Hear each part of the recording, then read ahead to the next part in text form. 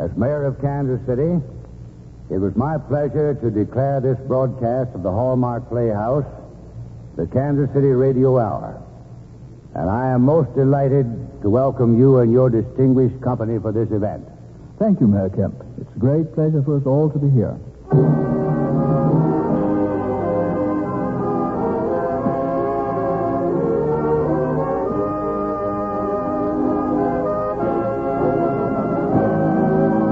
Remember, a Hallmark card when you care enough to send the very best. Tonight, from Kansas City, the makers of Hallmark greeting cards bring you Jane Wyman and Robert Young in The Story of Kansas City on the Hallmark Playhouse.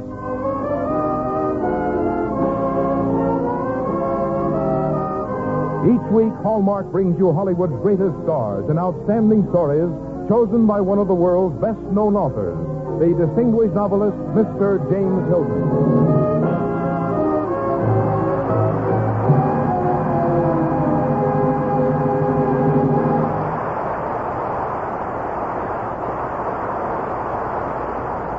Good evening, ladies and gentlemen. This is James Hilton. I expect you've all heard stories about Kansas City, but the one we tell tonight is another one, and a better one. A story that began about 100 years ago when Senator Tom Benton was on his way down the Missouri by steamboat. Reaching a bend where there was already a small village perched on the high bluff, he couldn't help but exclaim to his companions, "Gentlemen, another generation will see a great city on these hills." Tonight, a century later, we celebrate the truth of this prophecy, the dream that came true, the story of Kansas City, the story of the city that is at the crossroads of America.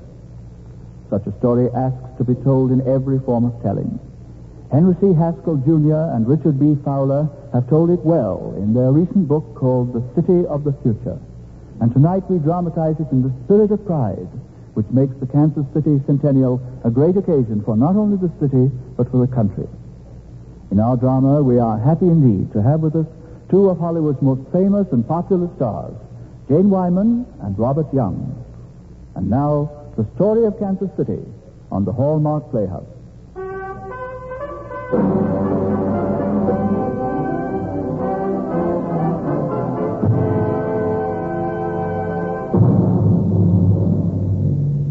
You are about to hear a story that took over 100 years to write. A story of the days when Kansas City was young. It is a story of courage, and a story of the dreams of men of courage. It is a story of a city's birth and growth and struggle against hardship and against greed, and of the unconquerable spirit of the men who believed in her and fought her battles. Listen closely, America, for here is the story, too, of your city. For as Kansas City grew, so grew most of the other young cities of her time. And with them grew the nation, young, hardy, idealistic, on its way onward and upward, a stronghold for free men, a hope for enslaved men everywhere. Listen, America, to the story of Kansas City that took over 100 years to write.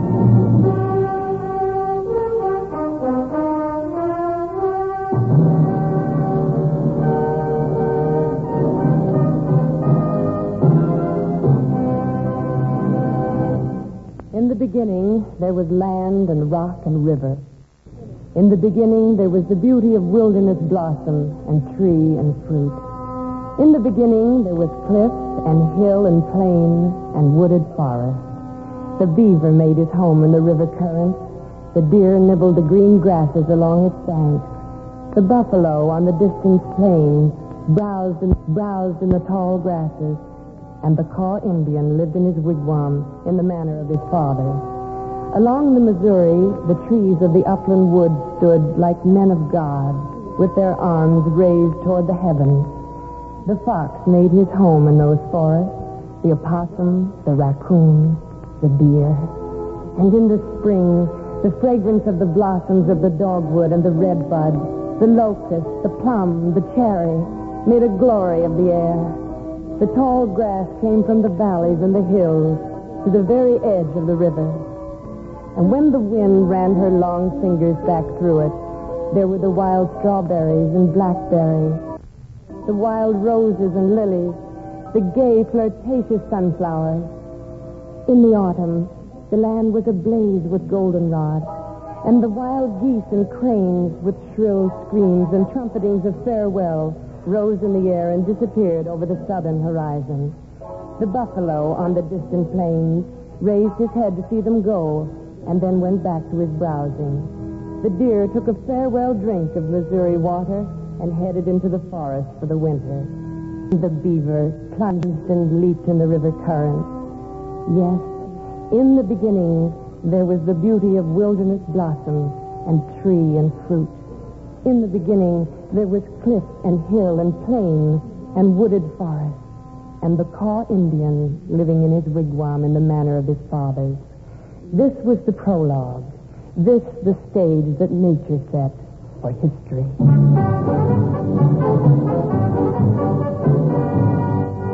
It was 1821 when the first leading man entered that stage, a Frenchman named Francois Choteau, a fur trapper. He came with his brother and with a paper in his pocket that said he could establish a trading post. It is a beautiful country, is it not, mon frère? Beautiful, but it is the edge of the world. Wilderness, complete wilderness. Here. I think right here is the spot for the trading post. Here where my wife can have the river for her front yard, the forest for her kitchen garden. You are a romanticist. In the spring, I am always a romanticist, but I am also practical. The river will help me establish my commerce, because the Indians will find it very easy to pack their canoes with furs and bring them down to me. Make no mistake, my brother. I have an eye for business as well as beauty. I intend to establish a very successful business right here. That was it. That was the beginning. A fur trapper with an eye for business as well as beauty. After Choteau had built his post, several dozen French families would follow him into the wilderness. They would be the nucleus of the first settlement within the present boundaries of Kansas City.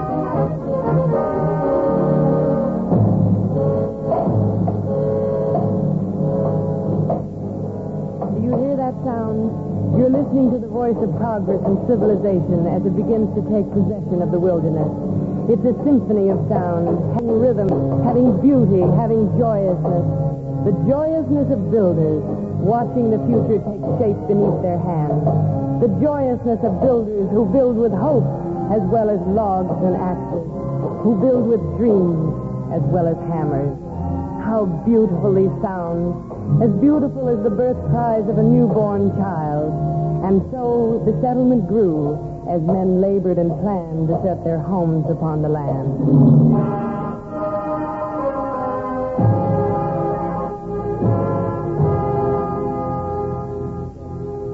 In 1838, a missionary's son named John McCoy was operating a store to sell merchandise to the Indians and to settlers on their way further west. He was an enterprising young man who had prospered when he broke the first wagon track through to a natural rock levee on the river. In 1838, the owner of that levee, Gabriel Prudhomme, died. John McCoy called a hasty meeting with 13 other settlers. Gentlemen, Prudhomme had 257 acres that's going to be put up for public sale. I think we should organize a company and bid for that land. What do we want with all that land, John? Well, that land's good for a lot of things.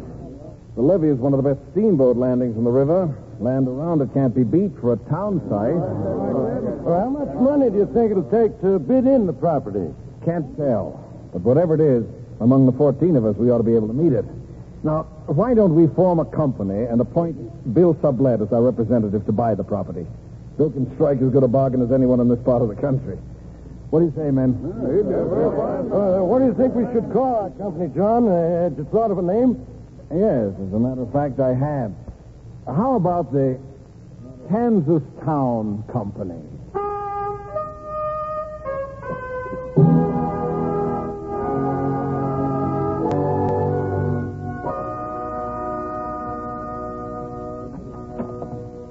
Oh, hello, Bill. I was just getting ready to close the store for the day. Well, I bid in the property. We got it. How much? $4,220. Yeah, that's a lot of money. It's a particular lot of money to folks that find money as hard to come by as we do. But it's going to be worth that amount many times over. Yeah, you really believe that, don't you? We're going to make it worth that, Bill. We're going to make it worth it. We're going to lay out a town site, the like of which has never been seen before. It's going to be the kind of place that'll make a man stop the first time he sees it and say to himself, this is what I've been searching for. Now, at last, I've come home. God has made the land beautiful. Now may God give us the inspiration and the power to build a beautiful city on the land.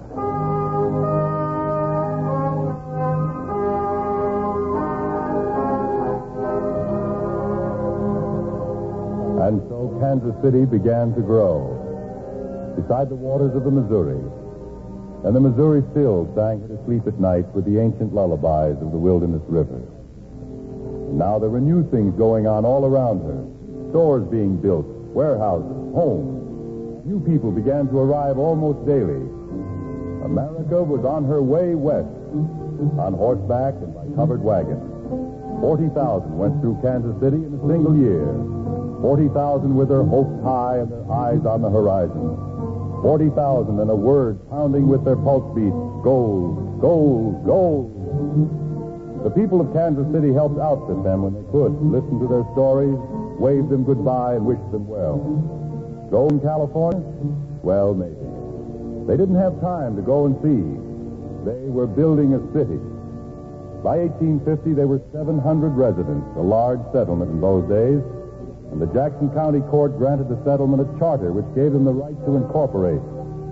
Yes, 700 inhabitants with almost all the European bloodstreams mingled in their veins. 700 pioneers who now met in freedom, in equality, in democracy to build a city.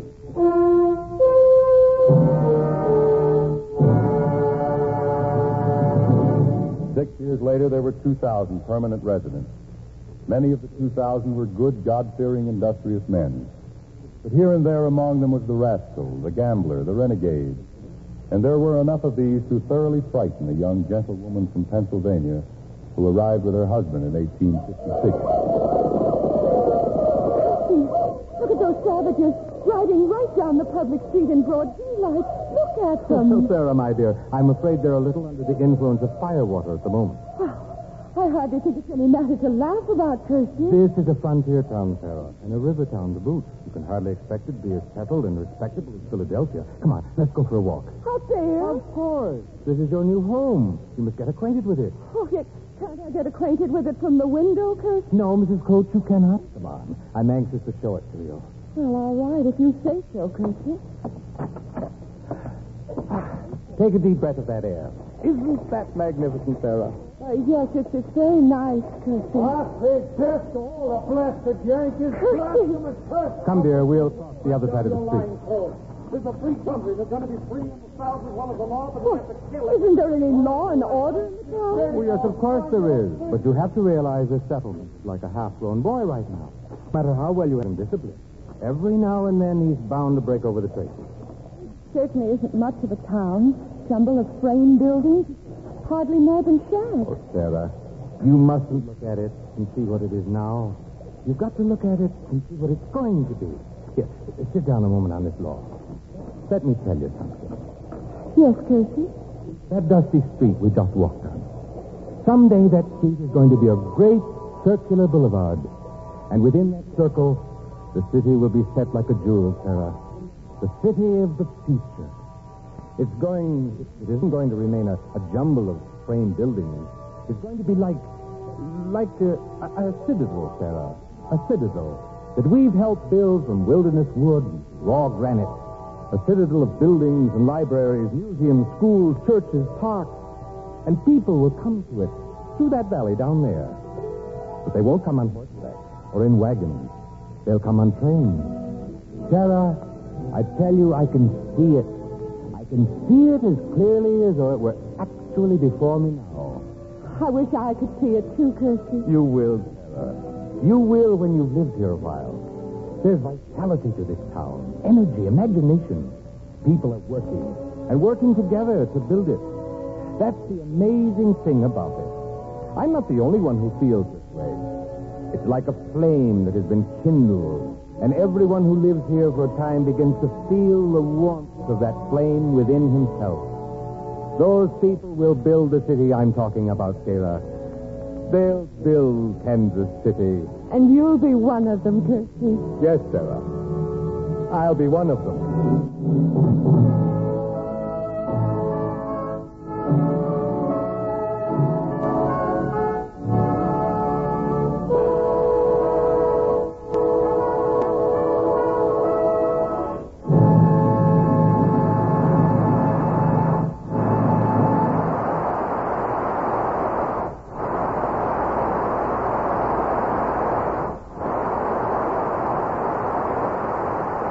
In just a moment, we'll return to the second act of The Story of Kansas City, starring Jane Wyman and Robert Young.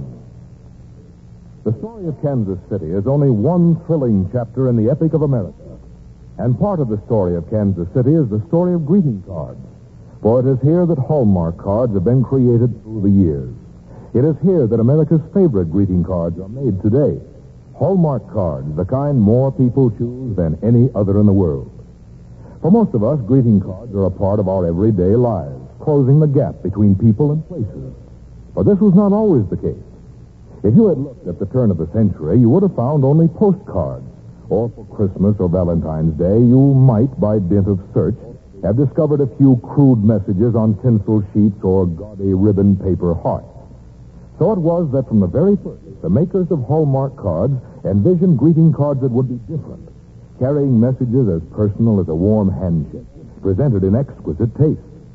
From this dream, Hallmark cards were created with this one friendly purpose: to help people say what they want to say, the way they want to say it. Through the years, the new custom grew of sending greetings by card the year around, on every occasion when the right word from the right person can mean so much. Through the Second World War, when more people were separated from friends and loved ones than ever before, greeting cards played their part in bridging time and distance. Any serviceman will tell you how much those greetings meant. Today, the sending of greeting cards has become a great tradition. Some of the best creative minds of our time have blended their talents to make Hallmark cards more and more the perfect expression of friendliness and good taste. And always with the hallmark on the back of each card that says, "You cared enough to send the very best." And now back to James Hilton and the second act of The Story of Kansas City, starring Jane Wyman and Robert Young. Those were the days when the great westward trek was beginning, when old Senator Benton would have seen strange and exciting happenings along the riverfront by the high bluffs he had so much admired years before. The high bluffs where now the city was going fast, its wharves jammed with the traffic of those great days.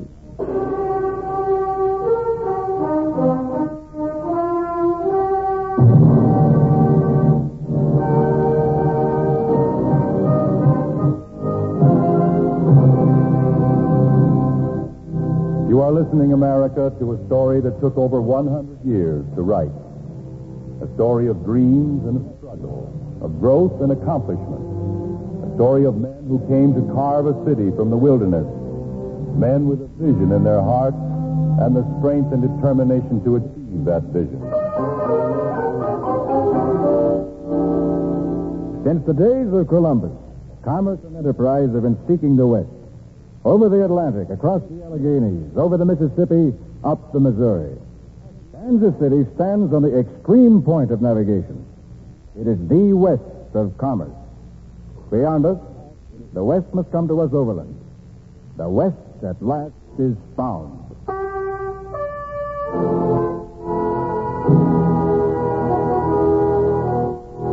Robert Van Horn, the community's first editor, said those words at a merchant's banquet in Kansas City on Christmas Day of 1857. The men who joined in the applause knew what they were doing. They had courage, ingenuity, faith in the future. And above all, they had a strong belief in what they were doing. A belief that was to be handed on from generation to generation. And that people in other parts of the country were to give a name.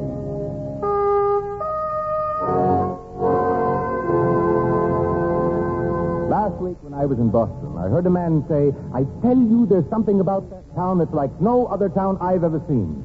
I don't know what you'd call it, unless you'd call it the Kansas City spirit.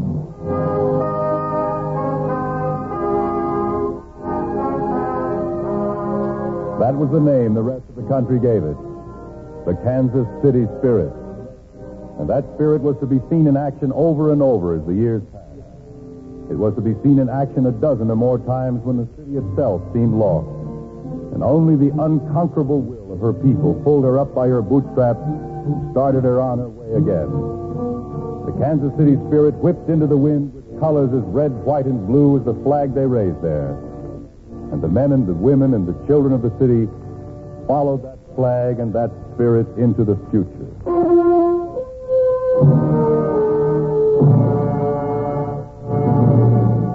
The men who listened to Robert Van Horn on that Christmas day of 1857 were the vanguards of a new generation. Businessmen, sober, industrious, intent upon the future, an electric future charged with excitement came to life all about them.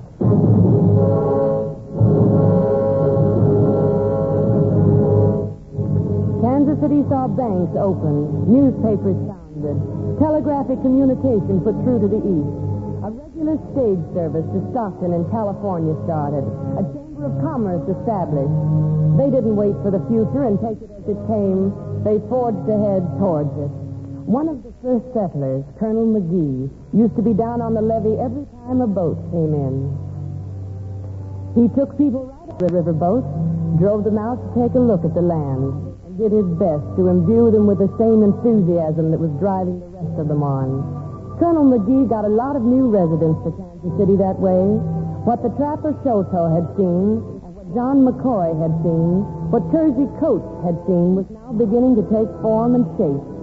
In 1859, Sarah Coates could look from her own front windows at quite a different scene than the one that had first greeted her. Sarah, what on earth are you looking at? You've been looking out that window for over an hour. Oh, I don't know. I was just looking. Thinking how things change. It seems as though it was only yesterday that street was a muddy road with a few frame buildings along it. And now, already, it looks like quite a respectable town. Yes, and tomorrow, Sarah, it will be a city. Why, one day you look out your window and think, my goodness, surely I'm looking at Philadelphia. No, Kirsty. One day I'll look out my window, and there will be the city of the future that you like to talk about. And I'll say how proud I am to have lived here and to have been part of its growing. Philadelphia was there when I was born, but even in my small way, I can feel that I helped build Kansas City. Of course you have. You love it, too, now. Don't you, Sarah? It's my home. But Sarah Coates was soon to see a bleak change in the town she now called home. She was to feel the warm, friendly atmosphere grow chill with hate. She was to wake in the night to hear shots in the streets. She was to hear music played defiantly in the streets by improvised bands. Yes, music in the streets played defiantly by improvised bands. She was to read the grave words spoken with inexpressible grief by the tall, worried man gazing south from the White House. A house divided against itself cannot stand. I do not expect the house to fall. I do expect it will cease to be divided.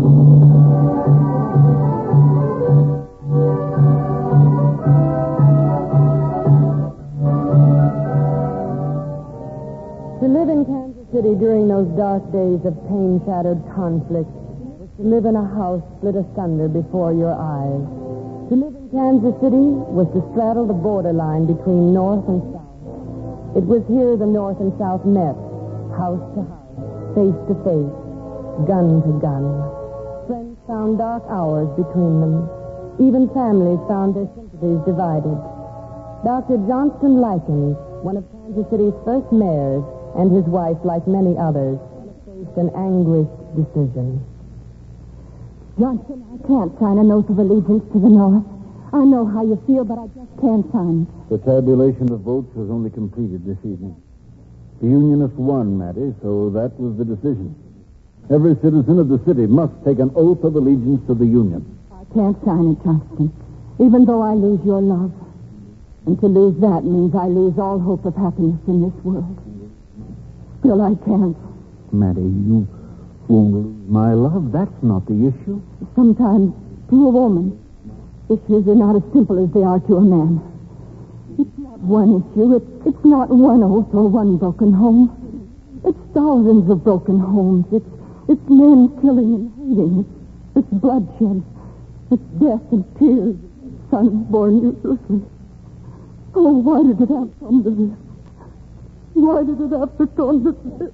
Because the question must be solved once and for all, Mattie. It's like a festering wound. It must be cut out. The sooner the better so the healing can commence. Johnson, I'm not going to take the oath. I can't say I'm an abolitionist when I'm not. I can't and keep my self-respect. Johnston, I'm going to go across the river into Clay County. I'm going to stay there for the balance of the war. You can't do that. You belong here. No, Johnston. There must be no divided loyalties in Kansas City.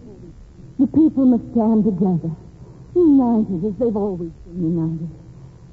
The city must not be torn apart. I've been very happy here. And after the war, we'll be happy again. We must have faith in marriage, have faith in anything. I love Kansas City enough to leave it. That takes a lot of strength, Johnson. But having lived here somehow, I have that strength. I'll start getting my things together.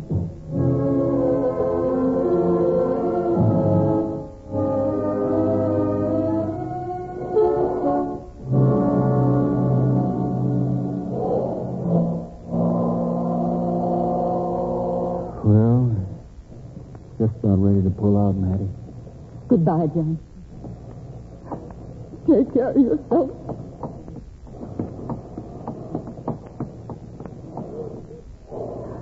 Johnson, don't forget your shirt in the bottom drawer of the highboy. Yes, Mattie. And a piece of sweaters in a box in the top of your closet. What'd you say, Mattie? I said your sweaters are in the top of the closet. Goodbye. Goodbye, Johnson. Goodbye.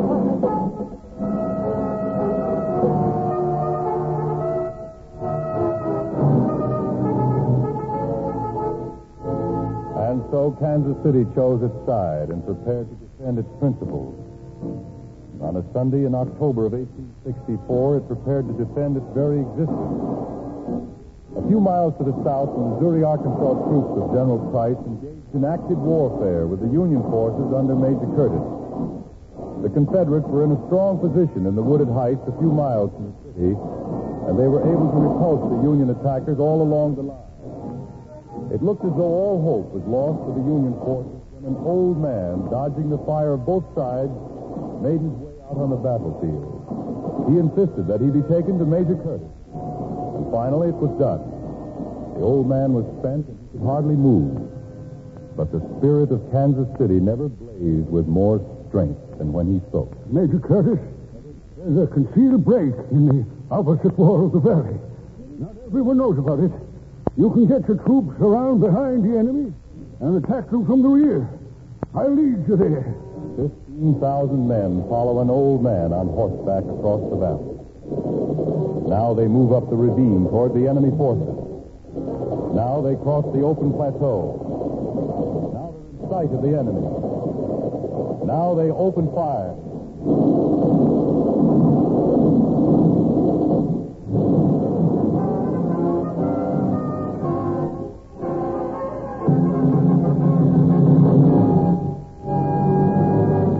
48 hours later, it was all over.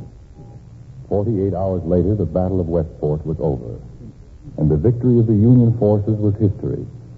The most important battle of the war of the western sector had been won.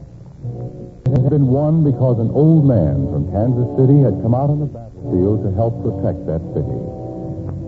There's a mighty word that describes that old man, a word that describes him and the city he loved, and the word is indomitable.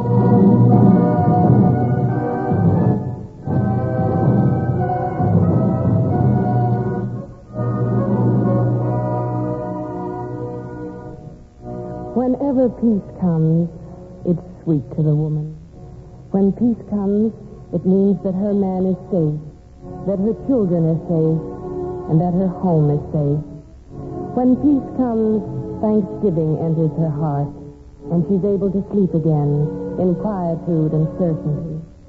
When peace comes, spring has a new beauty, the silence of the night a new comfort, the small busy problems of the day a new delight. And so, peace at last entered the house divided and found that it had not fallen, but at last it had ceased to be divided. In that house, within those walls, dwelt north and south together. The brothers and the mothers and the wives fell on their knees and gave thanks to God.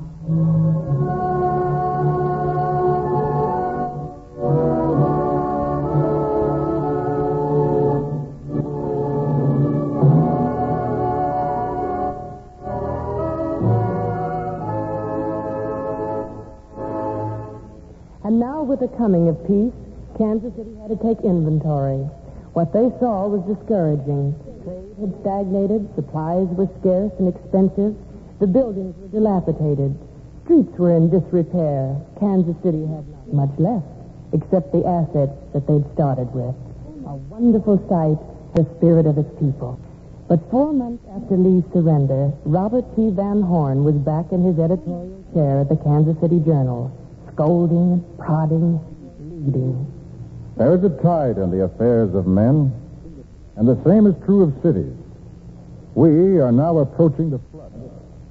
If we do not act at the tide of our opportunities, our future history will be a record of failure and humiliation.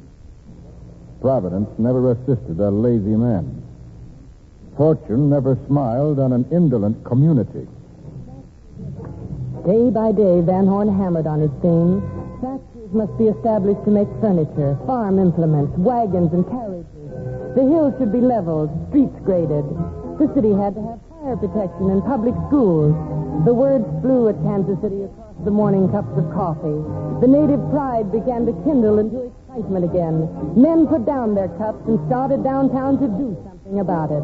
And once more, Kansas City was on her way.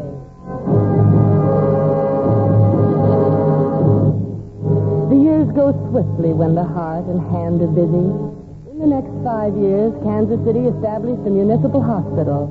It organized a board of education and built its first schoolhouse. In fact, things were looking pretty good at the end of 5 years, but not quite good enough. Kansas City wanted something it didn't have. It wanted the Hannibal and St. Joseph Railroad to come through the city.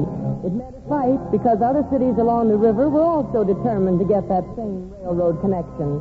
But Kansas City knew how to fight, and in 1866, Colonel Charles E. Kearney was elected president of the Kansas City, Lake Superior, and Galveston Railroad Company. Gentlemen, we've got to act, and we've got to act fast. This may be the most crucial moment this town has ever faced. We've got to get a bridge across the Missouri, and we've got to get that railroad. But, Charlie, we've got it on good authority that railroad contract's been sewed up already by another company. All right, then we'll unsew it. The whole question of this railroad is going to be settled at a meeting of the stockholders in Boston. Most of those stockholders have never been on here. One town's the same as another to them. Well, we've to tell them that our town's better than any other town on this river. John, I want you and Colonel Case get to Boston as quick as you can. Kersey Coates is in Washington right now, isn't he? Yes, he is. Well, I'm going to send Kersey a telegram. Ask him to drop what he's doing and get up to Boston and talk to those stockholders. You boys can meet him there and help in any way you can. Well, I hope Kersey can get away right now. Kersey will get away. He knows what that railroad and the bridge will do for Kansas City. He'll get away.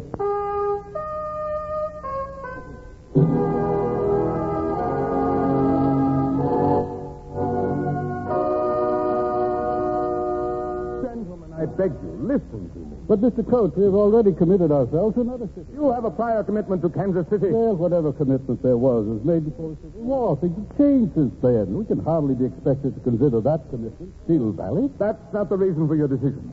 Other cities along the river have outgrown us in population. Oh, I see what you're thinking. I can even understand it, but please, hear me out.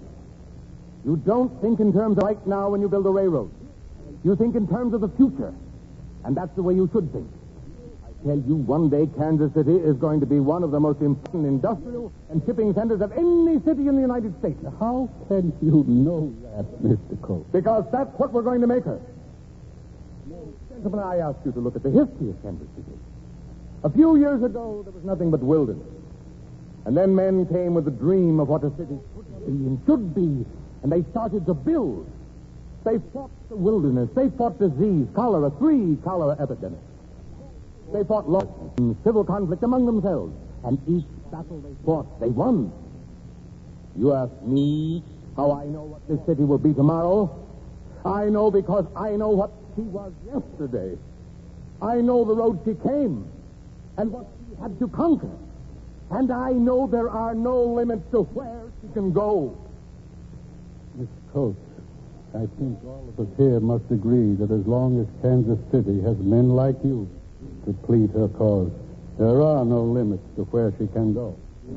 Now then, here is how I propose that we solve the situation. We must have a railroad bridge across the Missouri. If Congress will give Kansas City authority to build that bridge, then we'll put the railroad terminal in Kansas City. If someone else gets the authority first, we'll put it in there. Now, what do you say? Thank you, gentlemen. Please excuse me. If those are your terms, then I've got to get back to Washington as quickly as possible. Percy Coates caught the next train for Washington and went into an immediate conference with Robert Van Horn, who was now representing the Kansas City district in Congress. A few days later, Van Horn was pounding on Percy's hotel door. Bob, what's the news? We pulled it off. The bill is passed. We've got the authority to build the Hannibal Bridge. Oh, God be praised. Kansas City owes you a great debt, Bob. Oh, no. We all owe Kansas City a lot. That town has given us something to live for, something to fight with and fight for. I've enjoyed every moment I've lived there, Kersey, even the bad moments, and there have been plenty of those. And now with these railroads coming in, with a span across the Missouri, it's going to be even more exciting. This means progress, accomplishment, importance. A steel link to the east and to the future. Kansas City hasn't even begun to realize its potential, Bob. You're right there. It's just what you've always said it was, Kersey. A city of the future. Yes. A city of the future.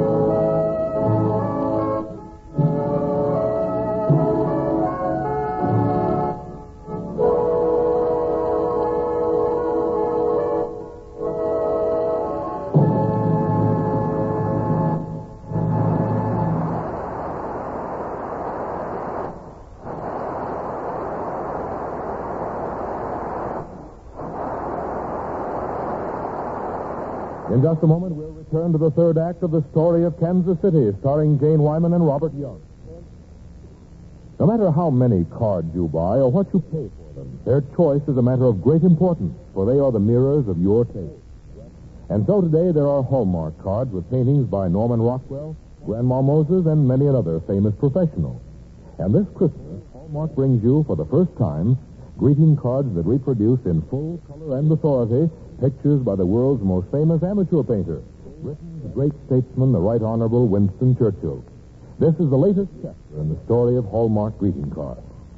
Thoughtfully chosen, your greeting cards say what you want to say, the way you want to say it. And the makers of Hallmark cards have made it easy for you to choose. The finest stores, wherever you live, display these cards in wide array for your selection.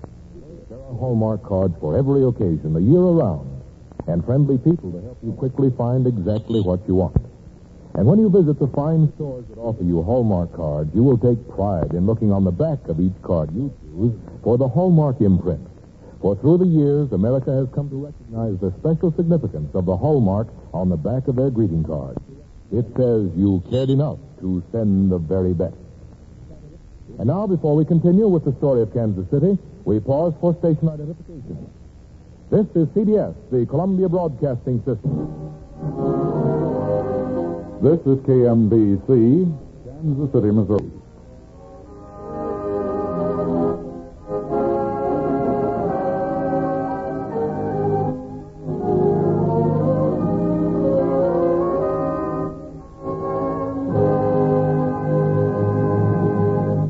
And now back to James Hilton and the third act of the story of Kansas City, starring Jane Wyman and Robert Young. You know, we started this story with the dream of Tom Benton, who saw the high bluffs above the river and had a vision of a splendid city. But even the old senator could hardly have dreamed of what was soon to happen. Not merely the increasing traffic of men and goods through this gateway to the Western world, but a bridge to the future which was quite literally a bridge. The great span of steel across the Missouri and the steel that was built on the steel, the railroad fanning in from the east, crossing the river and fanning out again to the west, the triumph of new industrial technique and of the skill of countless craftsmen. And so, as in the fulfillment of destiny, the great bridge was built.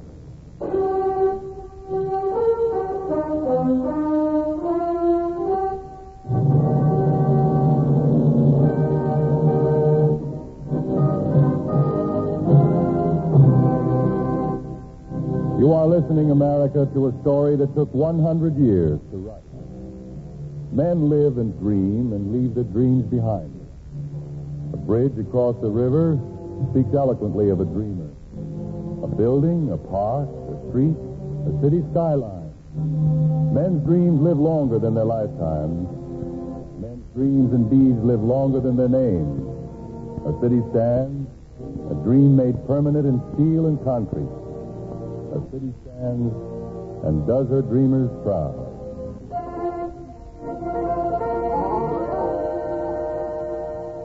Dreaming is not restricted to the poets of a city, nor to the engineers, the architects, the craftsmen, the city fathers.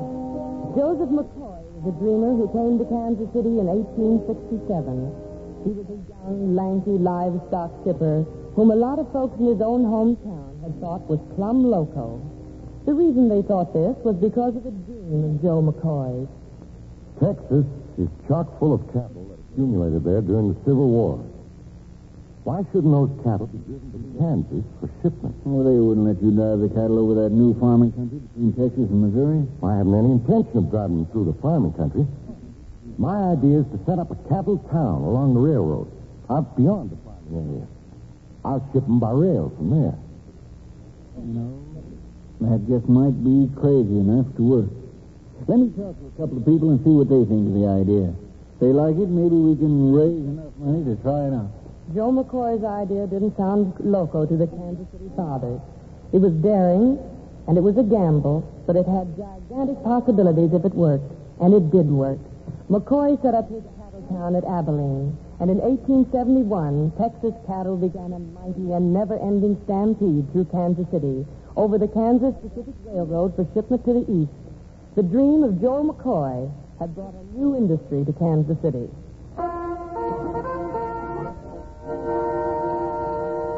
In 1880, another of Kansas City's great dreamers came to town, William Rockhill Nelson. To hear him talk, one would hardly classify him as a dreamer. But in his own way, he was one of the most magnificent dreamers of them all. Now, I don't intend to start out by making much of a speech. I hired you men because I liked your ideas, and you seemed like the kind of men I could work with. You may have heard that I'm starting publication of this newspaper on a shoestring. That statement is not quite accurate. I'm starting it without a shoestring. But I intend to end up with the best newspaper in town. I want the Kansas City Star written and edited for its readers. And I want the Star to do a job for those readers. I came here because I think this town has more color and more excitement and more get-up and go-to-it than any other place in the United States. I intend to stay here. A great city must be something more than a good place to make your money and then clear out. And so William Rockhill Nelson entered history. He marched into print fighting, and what he fought for, he usually accomplished. He went after good streets, sidewalks, sewers, street lights, a more efficient police force. And the people of the town began to look to him, first for support, and then for leadership. The Kansas City Star, as he had dreamed it would, became the conscience and the voice of Kansas City.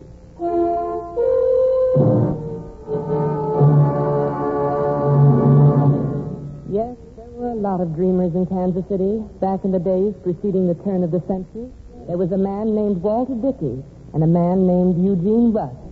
Just look at that building, Walt. You know, I don't think there's anything to equal that any place in the country. I don't see how there could be.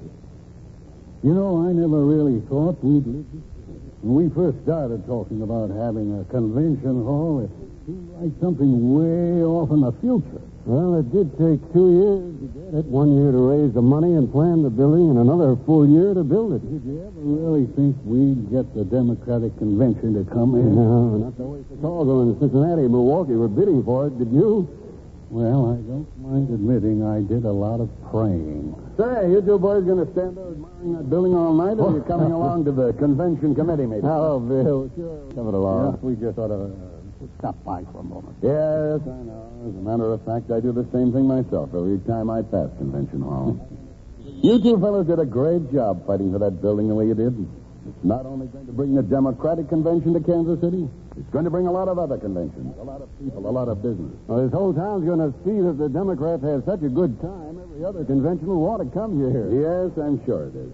And from all I've heard, Convention Hall is now the personal pride of every man, woman, and child in Kansas City.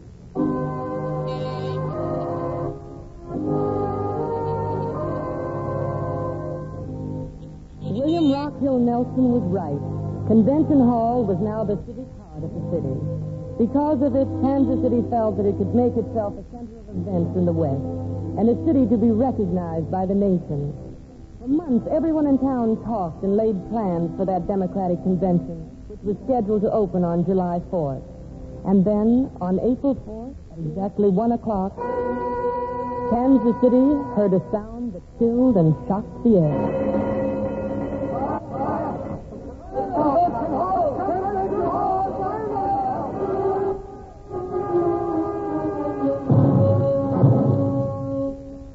It was impossible to save it. In a few hours, Convention Hall had burned to the ground, and a sigh of grief and anguish and frustration echoed through the entire city. The Democratic Convention was only 3 months away, and now they had no place to house it. The Kansas City people huddled unhappily about the ruins, staring at them in stunned belief. Then suddenly, someone noticed Walter Dickey and Eugene Rusk moving from person to person. Charlie, can we put you down for a subscription? Now, Walt, you surely don't think you can rebuild this auditorium? We've got to rebuild it. The Democratic Convention is coming here. We've lost the convention, man. They'll never come now. Oh, no, we haven't. We'll have this hall rebuilt in time for the convention. Are you crazy? It's only 3 months off. We can do it. We've got to do it. Can we put you down? Well, sure, you can put me down, Walt.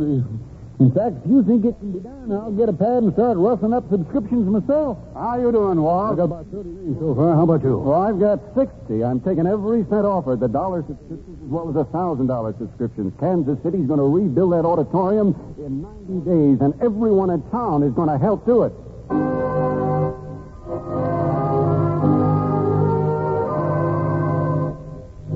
When the Star went to press that night, it carried the story that the hall would be rebuilt. The subscriptions poured in from all over the city. No one person led it. It was a great, spontaneous civic uprising. Kansas City was going to keep that convention.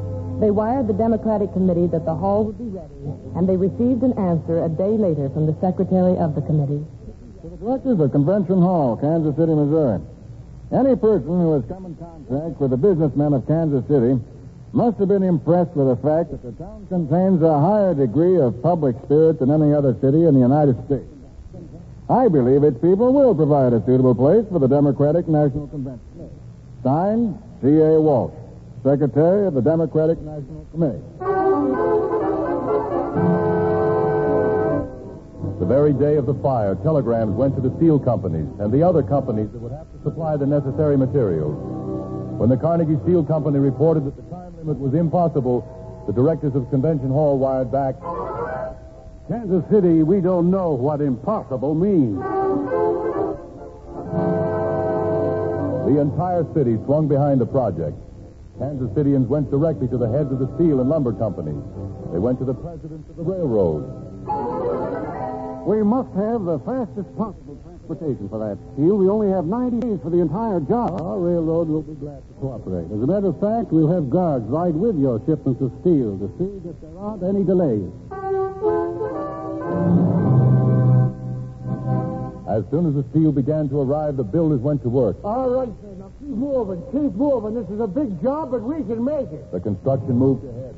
24 hours a day, 7 days a week. Once more, the naked frame of the building stood against the sky. Once more, girders swung into place. Walls went up. Stairs were built. Workmen hardly paused to eat. It was one of the most spectacular races against time in the history of the nation. But Kansas City was fighting with every means at her command. The convention was due on July 4th, and suddenly at night on July 3rd, all sounds. All right, boys, that does it. Convention hall is finished. You did a great job. Now let's clean up and go home.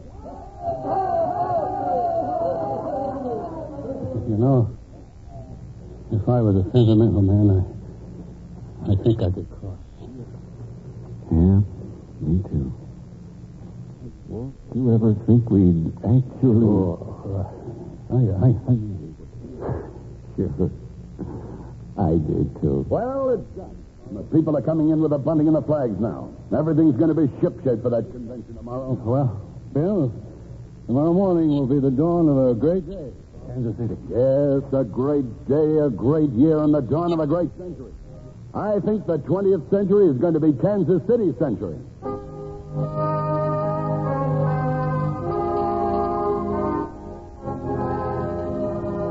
The Democratic Convention was the great triumph everyone knew it would be.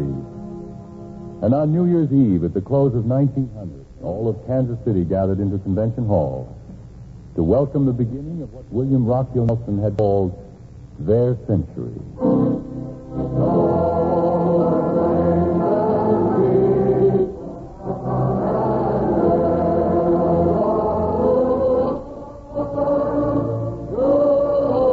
They stood together in Convention Hall, the people of Kansas City, united in spirit and aim and in faith in what the future held in store for them. And many of them thinking of the years past and the glory of this particular moment. For hours like this are rare in the history of nations and of cities, when a people stand together with arms and hearts linked and look at what has been and what will be and find them both good.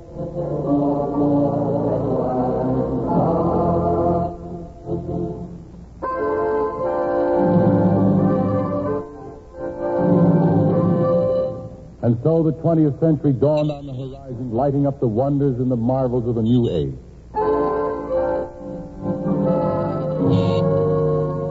And now it was over 100 years back to the beginning. In the beginning, there was land and rock and river and the Kaw Indian living in his wigwam in the manner of his father. Between the beginning and now are the long years recorded in terms of men's courage and men's valor. In the beginning, the tall grass came from the valleys and the hills to the very edge of the river. Between the beginning and now, men dreamed and built the bridges that arched the torrent. And the 20th century crossed that river by rail, by car, by aeroplane. In the beginning, there was the beauty of wilderness blossom and tree and fruit. Between the beginning and now, men built a city to stand against the skyline like a modern castle.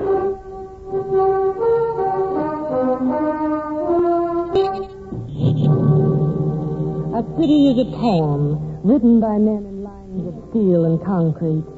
A city is music composed by men in notes of rivets, drills, horns, whistles, traffic. The city is a painting conceived by men in terms of light and shade and hue. The city is a signature, the shining, accomplished signature of the men who have created her.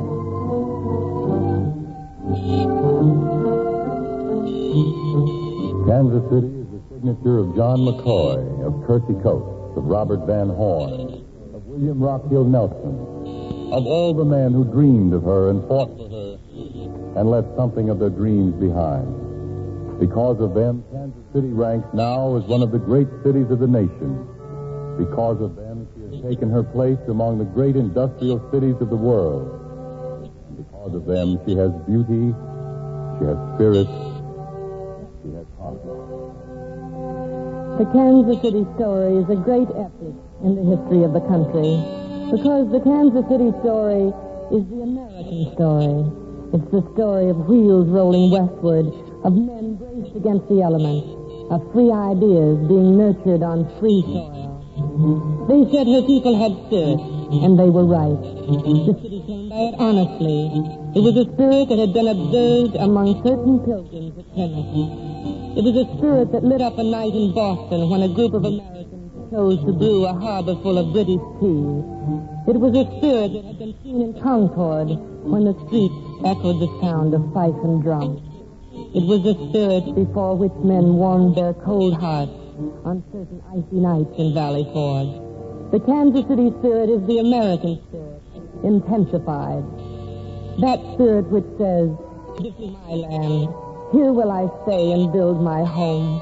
Here is where I will live and what I will live for. Here is security. Here is beauty. Here is promise. Yes, the Kansas City story is the American story. For as Kansas City grew, so grew most of the other young cities of her time. And with them grew the nation, young, hardy, idealistic, on its way onward and upward, a stronghold for free men, a hope for enslaved men everywhere.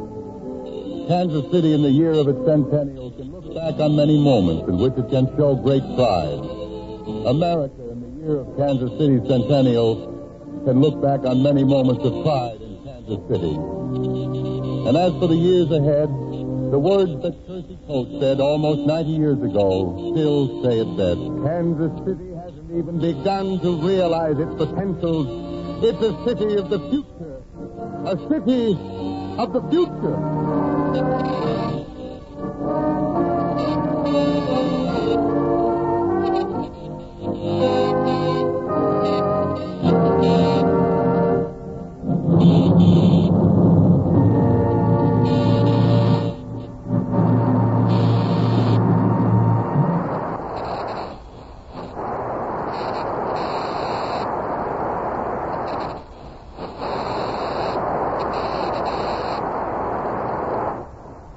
Thank you, Jane Wyman and Robert Young, for your grand performances tonight and your help in making this a great day for us all. Thank you, Mr. Hilton. It's been a pleasure. Yes, it's been a real pleasure, not only to take part in this notable centennial, but to see something of the city whose history we've been celebrating. And it certainly is an exciting history.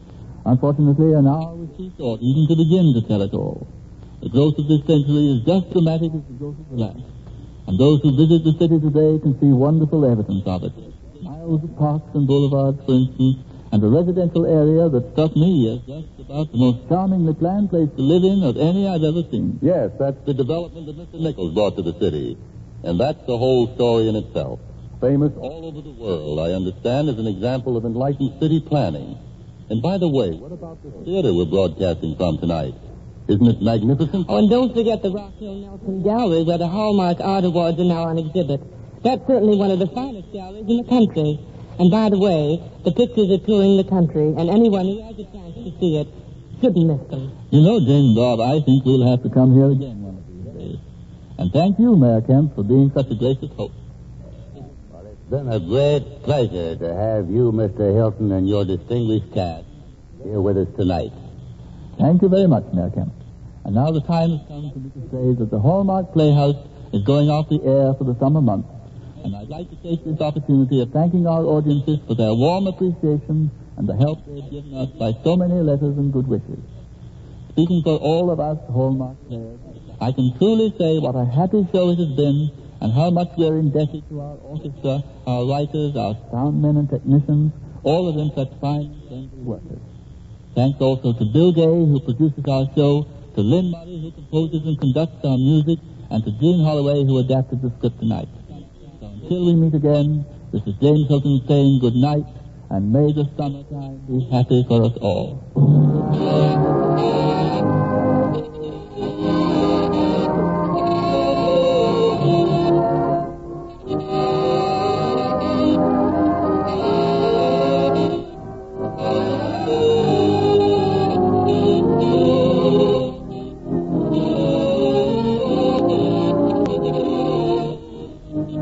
Look for Hallmark cards that are sold only in stores that have been carefully selected to give you expert and friendly service. Remember Hallmark cards when you care enough to send the very best. Jane Wyman will soon be seen in the Warner Brothers production, The Glass Menagerie. Robert Young, star of Father Knows Best, appears through the courtesy of Maxwell House Coffee. Our cast tonight included Bea Benaderet, Isabel Jewell, Ted Osborne, Ted DeCorsia, Hans Conried, Herb Butterfield, Polly Bear, Lon Clark, Roger DeCoven, and Maurice Coughlin. This is Frank Goss saying good night to you all for the summer holidays until we see you again next fall on the Hallmark Playhouse. The special full-hour Hallmark Playhouse you have just heard was made possible through the courtesy of the manufacturers of Skippy Peanut Butter, who relinquish their time in which Skippy Hollywood Theater is normally heard. The Skippy Hollywood Theater will be heard next week, as usual, at its regular time.